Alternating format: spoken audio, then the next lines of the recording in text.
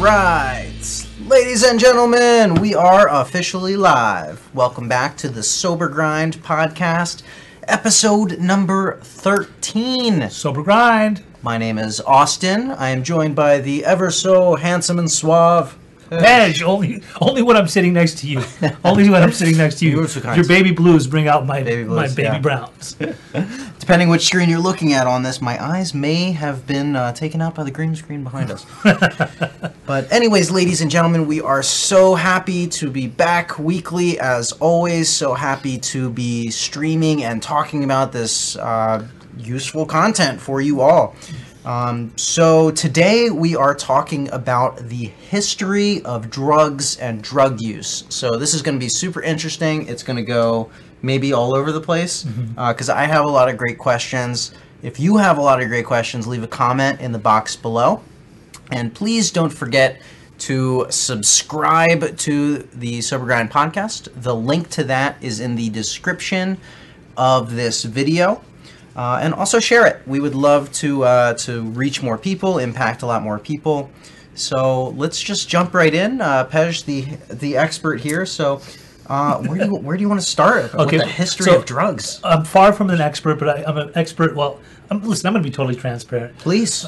And anonymity out the window. I understand in 12-step programs you want to stay anonymous. You don't want people to. But how will people know truly? Like, if how can I sit here and talk about drugs and drug usage if I haven't quite experienced it myself too? Right. So I'm going to talk about why I even came up with this topic, why I wanted to talk about this today, because I think it's super interesting. We talk about recovery all the time. We talk about people losing their lives to addiction, and we always talk about the success stories, and that's great. That's fine and dandy. But what is it that we haven't really talked about? The drugs themselves, right? Yeah. So that's a good point. First of all, are we on that camera, or that camera, or all three cameras? All three cameras. All three. Hello. I'm just gonna talk to all three cameras. So the reason that I came up with this is that over the weekend I had this thought. I thought, where did it all start? How did I even get turned on to drugs? Why was it? What was it within me that thought that I needed to actually go and experiment with drugs? I remember, growing up in Utah, without even knowing what drugs were. I remember in a high school, it was in a junior high school health class, they as they do in most health classes in junior high schools and high schools, they talk about drug use, right? Yeah. And I remember DARE and things like that. But there was actually I remember them showing this video footage of a guy on PCP. Interesting. And he was he had this outrageous amount of strength, and he went crazy. I don't know if anybody else ever saw that. He went crazy, so immediately that instilled some kind of fear in me. But then they talked about sniffing inhalants and things like that, and don't do them because they're highly dangerous. So of course, curious Pej that I was, very uncomfortable in my own skin, I wanted to experiment. I wanted to see what is it. And I remember back then they had this stuff called Rush that you inhaled it and would get you high for a few minutes and kind of take you out of right here, right now, and just give you this quick head rush. Well, what is that? To this day, I'm not even sure what it was, but all I know is that it would give you a major rush, right? And it was very temporary, very, very quick acting, and it wouldn't last more than 20 seconds, right? So we had to take it to another level. They said there was we would sniff all kinds of inhalants. They said, don't sniff the whiteout. So we sniffed the whiteout. It would get you kind of high. Yeah. Then other things like gasoline, huffing gas. They said, don't do that. It sounds absurd, but kids will sniff stuff to get off.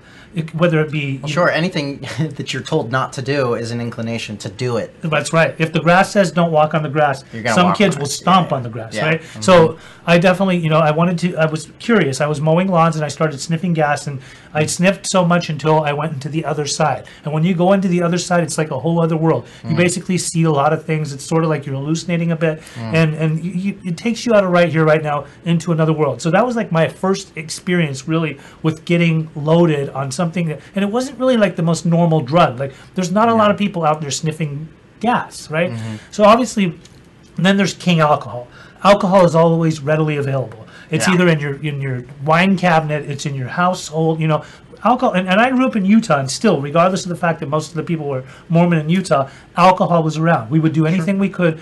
Even though they didn't sell it on Sundays, they still sold it on all the other days of the week. So we would go into various stores, and we'd get alcohol, and we'd drink alcohol. I mean, however that may be. I'd go to weddings. There was always alcohol readily available, so I drank at weddings, you know. And I was a curious child. Once I got a little bit in me, it wasn't like I just wanted to stop right there. You get a little buzz going, it takes you out of right here, right now again. So then you feel good and you want to do some more. And and then for a while I was just chasing it. Obviously, marijuana. The history of marijuana, we know that marijuana's been around for centuries, right? Alcohol's been around for a long time too. So what happened?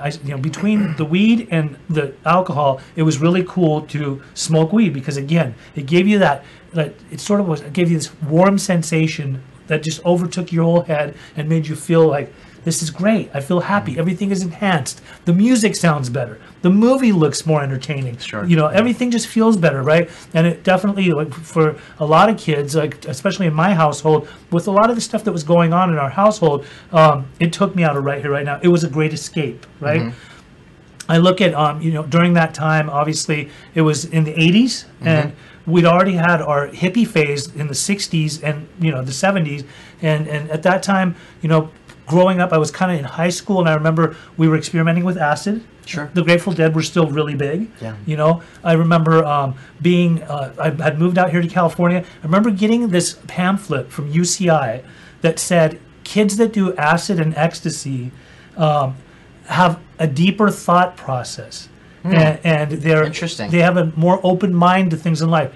And automatically, me, who's already experimenting with drugs, that became a green light for me to just take off and do as much as I can. Wow. So I was doing acid. I was doing ecstasy. And during that time, like the rave scene was growing. It was really big. A lot of people were selling ecstasy, acid, doing mushrooms, all the hallucinogens, Yes. Well, just pause you for a minute. It's interesting you bring that up.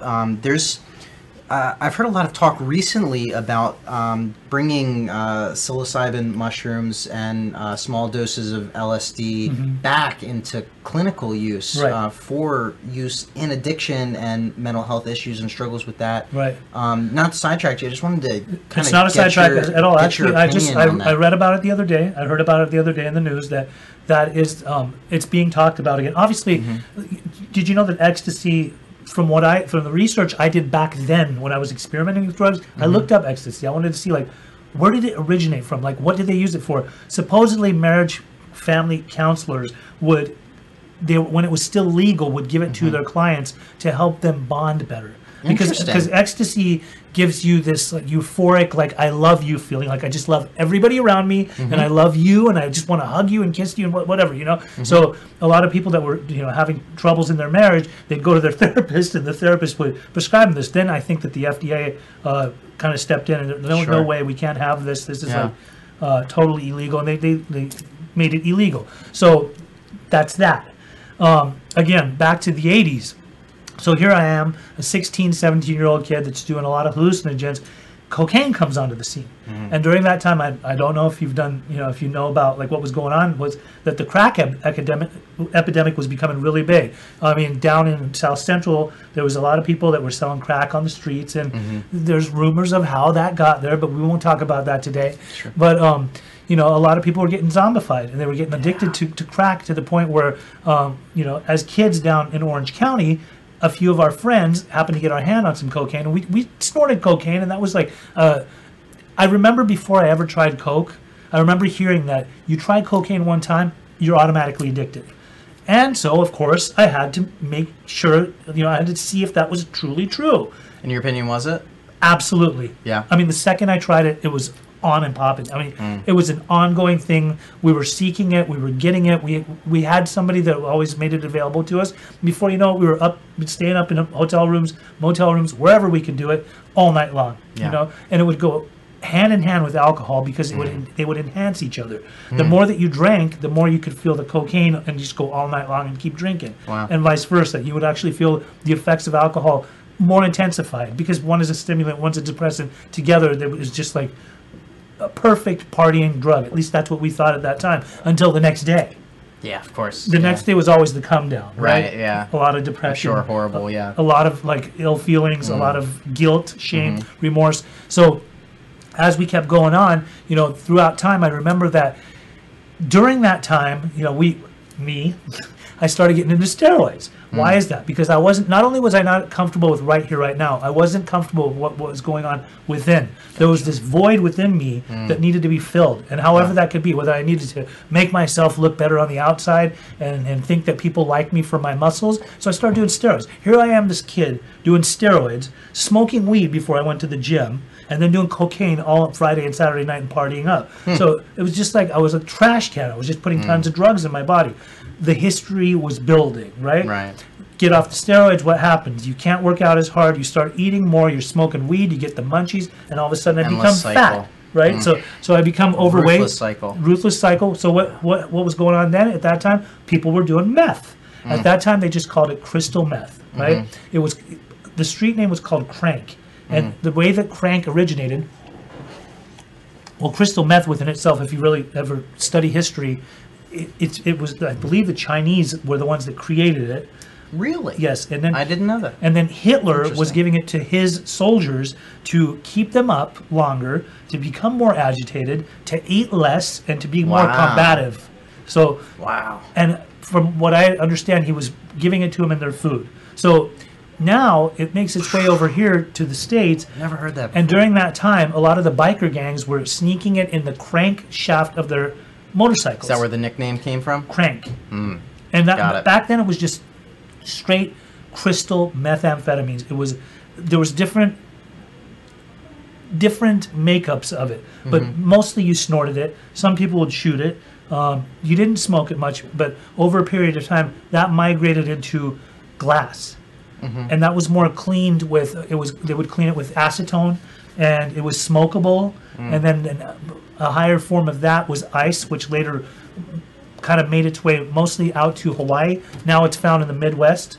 There's ice all over the place, Yeah, I know, it's now, a big problem. I've neglected the big H word because during that time, there wasn't a lot of people doing heroin. At least not during the time that I was growing up in the 80s. There wasn't a lot of people in our circle doing heroin. Heroin has been around for years and years. People have been doing it, in America since the 60s and 70s, maybe even longer. But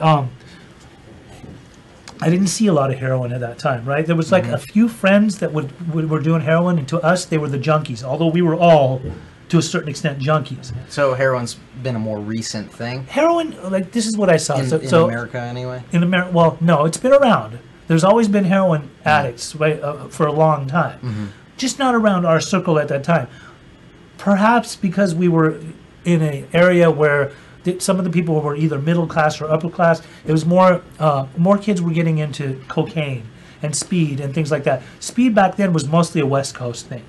You didn't really find it in the Midwest much. You didn't find it, although before the actual crystal meth that was out, there was medical speed, which was called Whitey's cross tops. They were in a pill form. They would keep you up all night. And they were prescribed? They were prescribed. Like caffeine, like heavy-duty caffeine pills? Heavy duty. Wow. Yeah, pretty much. But they weren't just prescribed. They were also prescribed by street doctors, too. That were, well, sure, they had their own version of prescribing them, right? But, over a period of time, so speed just kept on becoming more and more and more intense.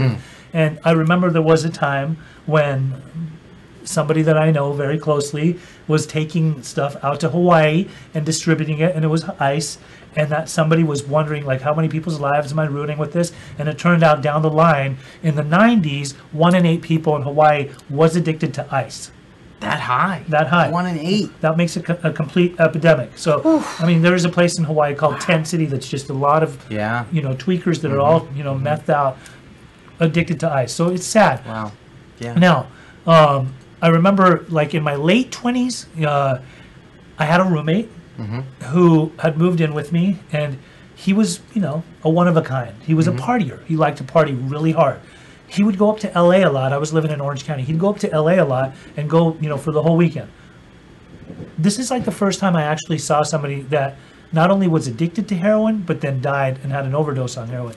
So I'm in my mid-20s. His girlfriend calls me, says that he's up at his dealer's house up in Hollywood, and he had overdosed on heroin. Wow. And they were afraid to call the authorities, so they just basically watched him die there. That was like my first experience with that, and that was in my mid-20s. Now, me, at the time, I'm doing other drugs. I ended up going to that guy's funeral high.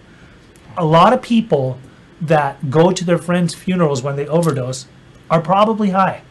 A lot of their friends, because obviously they were hanging. Is it because they don't want to deal with the situation? No, they were hanging out with just- these people in the first place, so it's not like they just stopped being addicts. Right, yeah. Right? But they do want to come and pay the respect and pay, Sure. they're remorseful, they're sad. Part of them definitely wants to go and support their friend. Yeah. But also, I remember I got high in the parking lot of my friend's funeral.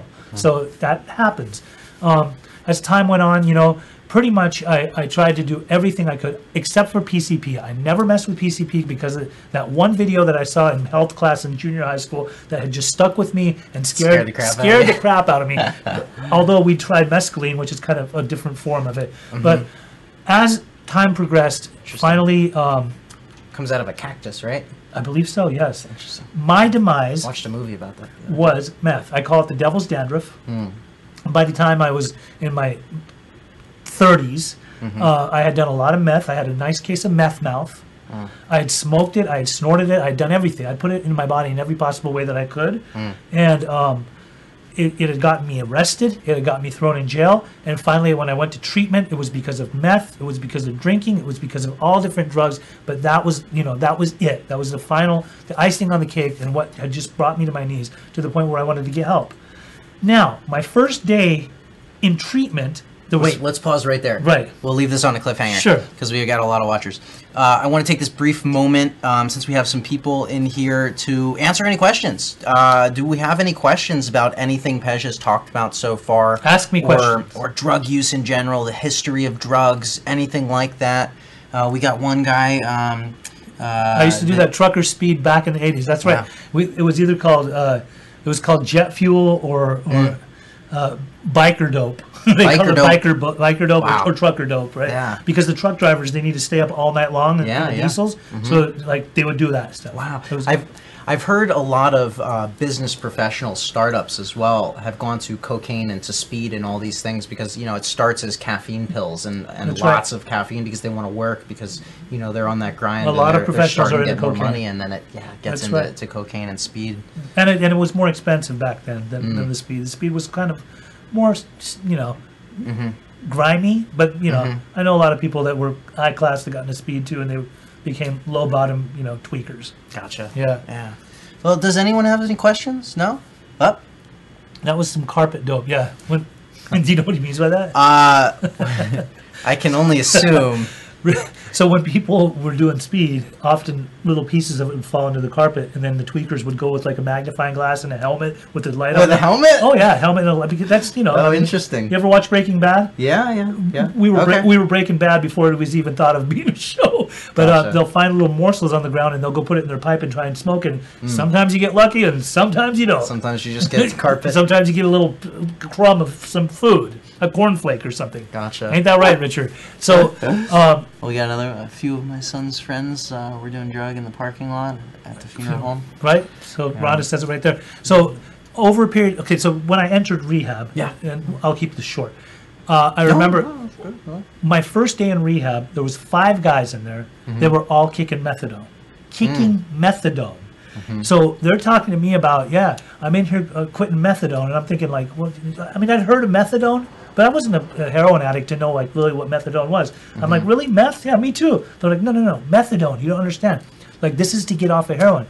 Addicted to the thing that was supposed to help them get off of heroin. I come to learn down at that time that methadone is more addictive than heroin, and it's harder to kick than heroin, and the kick is harder than that.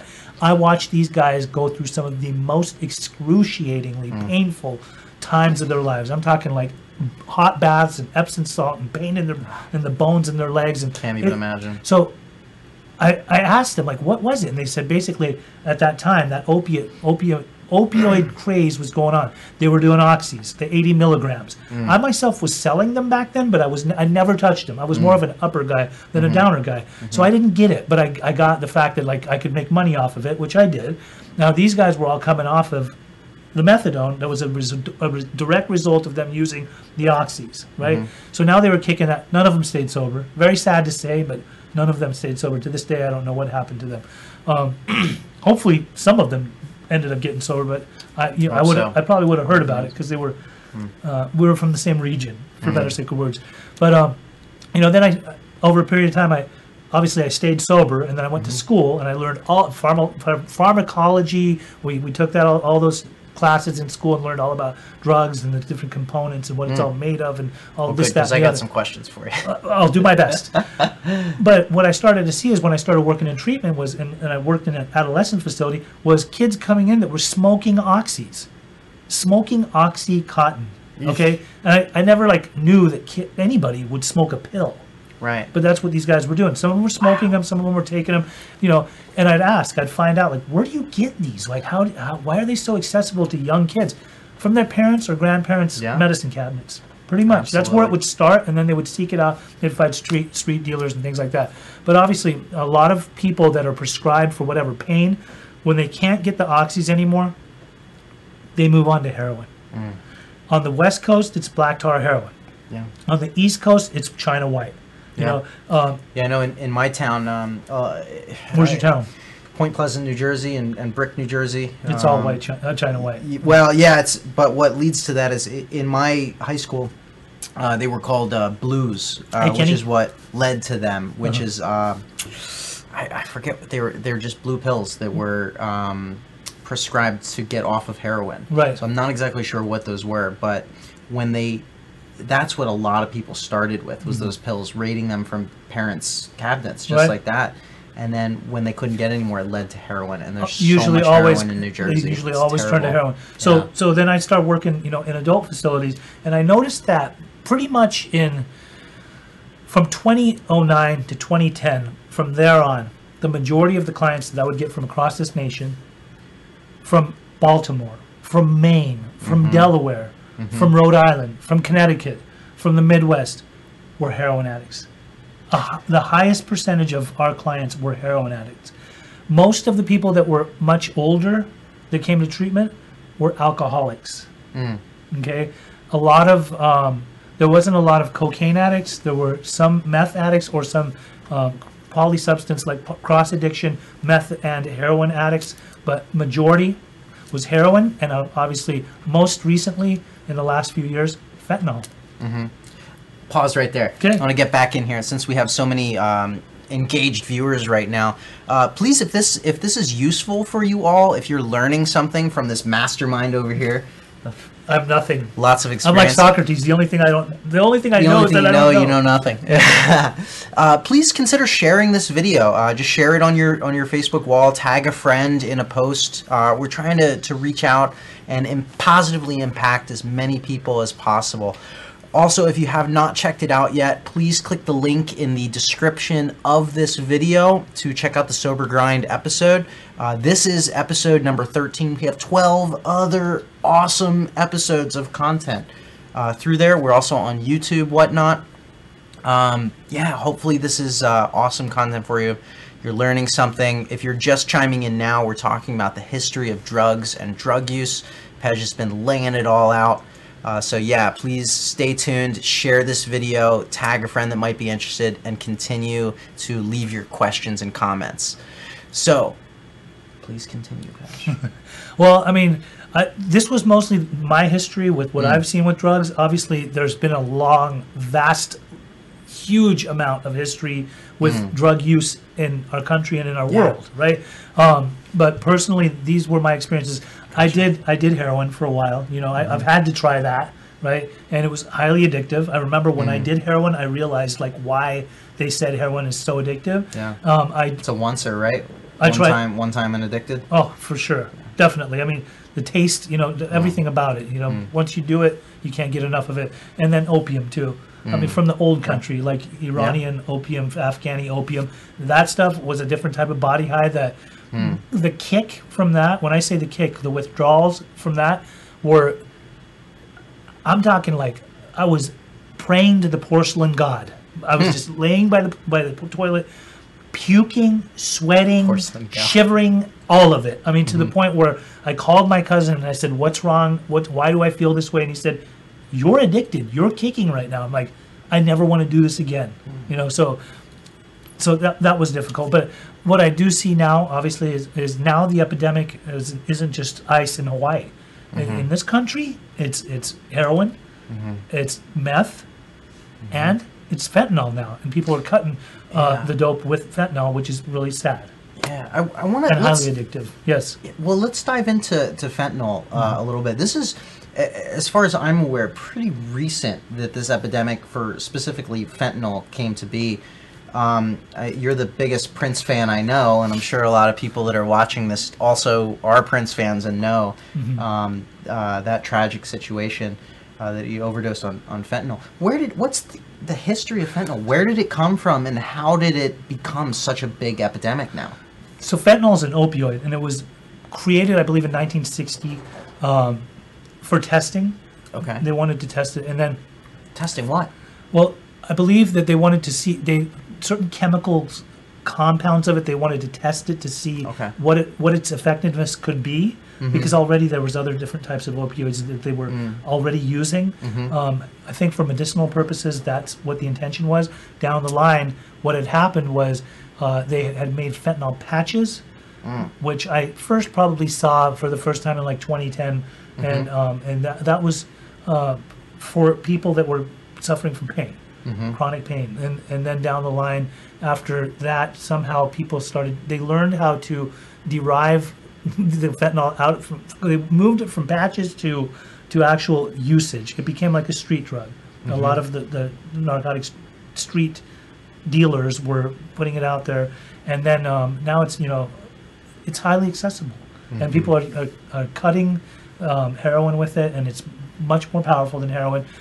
When it comes to Prince, I mean, I know there's a lot of people that speculate and think that Prince died from for other reasons. I hate to say, and I don't usually say this or talk about it too much, but I hate to say that it's a sad thing that due to Prince, and this is my belief, I believe due to Prince is dancing in high heels and doing the splits a lot, he ended up getting a lot of hip pain. Yeah.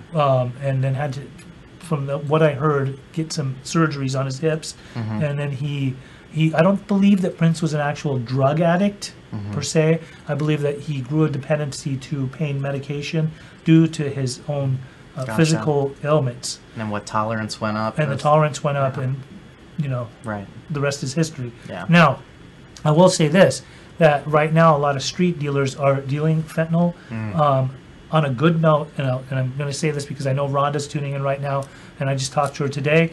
Rhonda's son, the person who sold her son fentanyl was just arrested, I believe, either today or yesterday, and the officer that was on his tail and was trying to catch him for a while wanted to make sure that he gets him and puts him in for a while. So he's not getting out. He got him. Wow. So Great.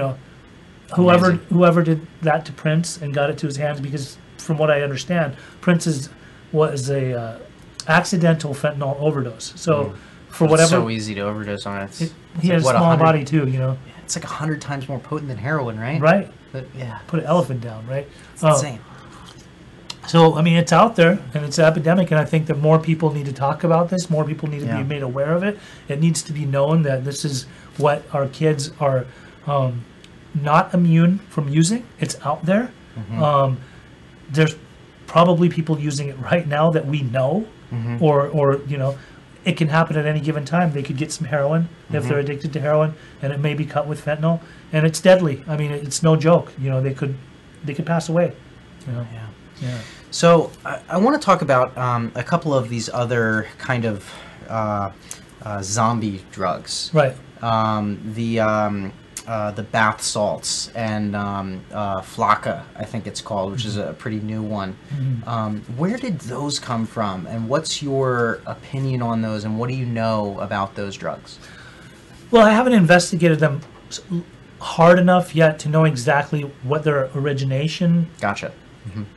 is from, but I do know that it's obvious that if you look at the history of drugs over all of the decades and centuries, they just become more and more intense. Yeah. So when it comes way. to chemists mixing chemicals, some of them may be people that are drug addicts themselves and looking for the next best high, or it's just kids that are experimenting. I mean, what was it, Tide Pods?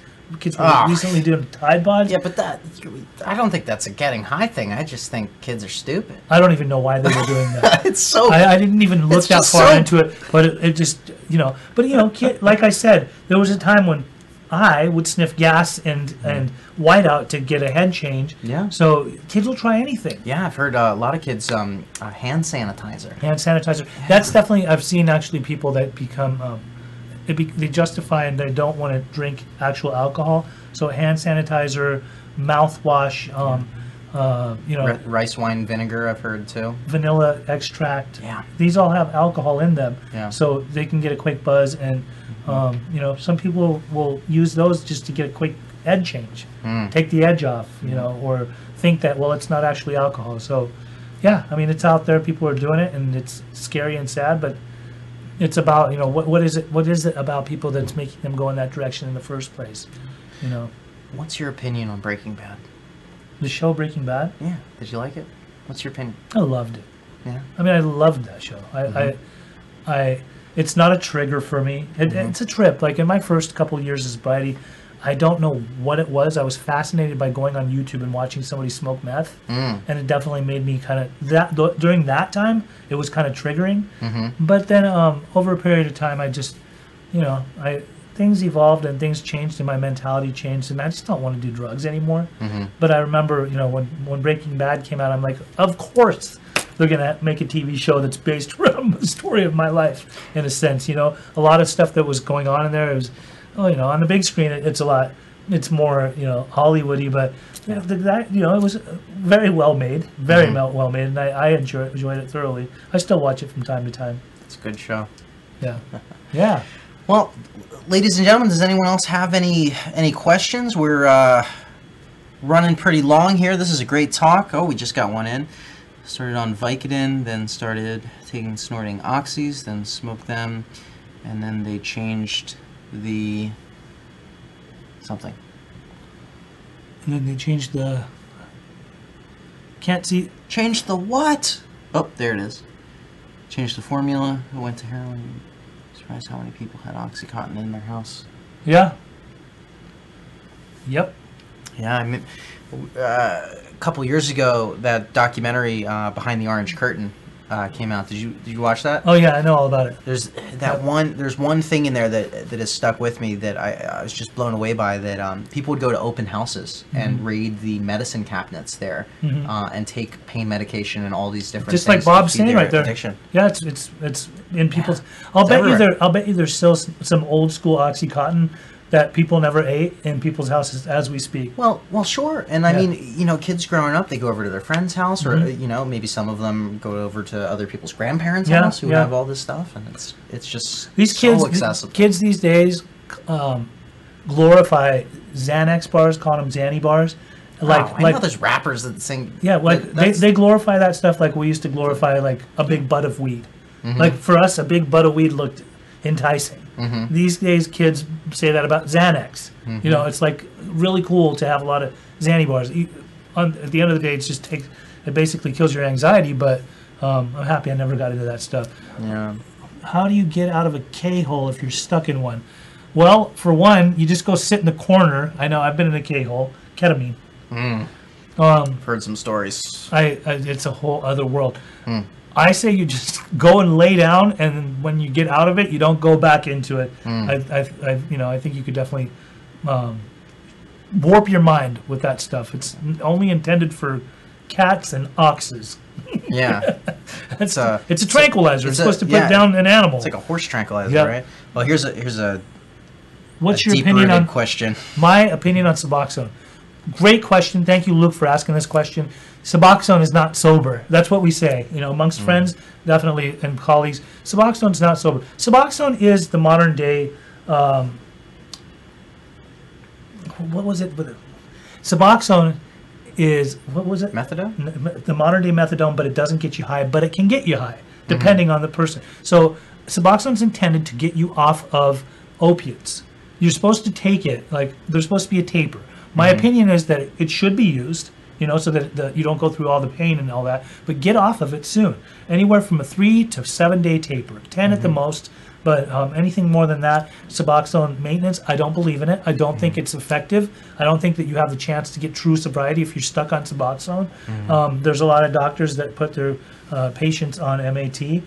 To each their own. I'm not a fan of it. I don't think that people need to continue or claim that they're in recovery if they're on Suboxone. There's a chance, obviously if you've tried to do opiates, there's going to be a backlash to that. You either get off the opiates for good and do your Suboxone to get off of them, but know what Suboxone was intended for. It's not intended for you to be on it long term. Gotcha. I hope that answered your question. Does anyone have any other questions before we wrap this amazing episode up today? It's been a great show. It really has. Time has flown by. Oh my gosh, we're at 35 minutes already. Yeah. We could keep this going forever. The history of drugs, it's endless. Luke, talks. we'll Maybe talk about that later when I see you. The replacement therapy. Yep. Gotcha. Well, ladies and gentlemen, thank you again so much for joining us on episode 13 of the Sober Grind podcast. Baby. Once again, please subscribe to this podcast. You can find the link to iTunes in the description of this. We are also on Google Play and YouTube. All of these are recorded and then posted on there later. Also, Ask an Addiction Specialist. Yes. We have a page on Facebook. It's a group, right? The link's also in the description. That's right. The link's in the description, and you can go in the top bar and type in Ask an Addiction Specialist. Come and join us on there. You can ask anything you want. For a loved one, if you're suffering with addiction, if you were suffering with addiction, come and help someone. People ask questions. We can answer questions, or, it's open to anybody. Just come and sign in to Ask an Addiction Specialist. We will approve you if we deem you be fit. Are you worthy? Just kidding. Pretty much anyone. We'll approve you. Yeah, if you want. We'll approve you. So come and talk to us, all right? Join us, hang out, and last but not least, this podcast is, of course, brought to you by Beginnings Treatment Center. They make this all possible. They offer all levels of care and are located in beautiful and sunny Southern California. If you are interested and would love to learn more and speak to a friendly addiction specialist, give them a call at 800-387-6907 or go directly to their website at beginningstreatment.com. I have one more thing I want to tap in there. Lay it out. We have an intervention training April 13th, 14th, Yes. and 15th in Orange County, California. I can't wait. It will be conducted by Earl Hightower. He will be teaching people how to become interventionists. If you're interested in becoming an interventionist, please, you can go ahead and call me at 949-751-7761. I can give you all the deets, and we can get you involved, and we can get you signed up. There are some legendary open Earl seats. Hightower. Yes. Don't miss this opportunity. Thanks for everybody for tuning in, and thank you for your support. Thank you, Pej.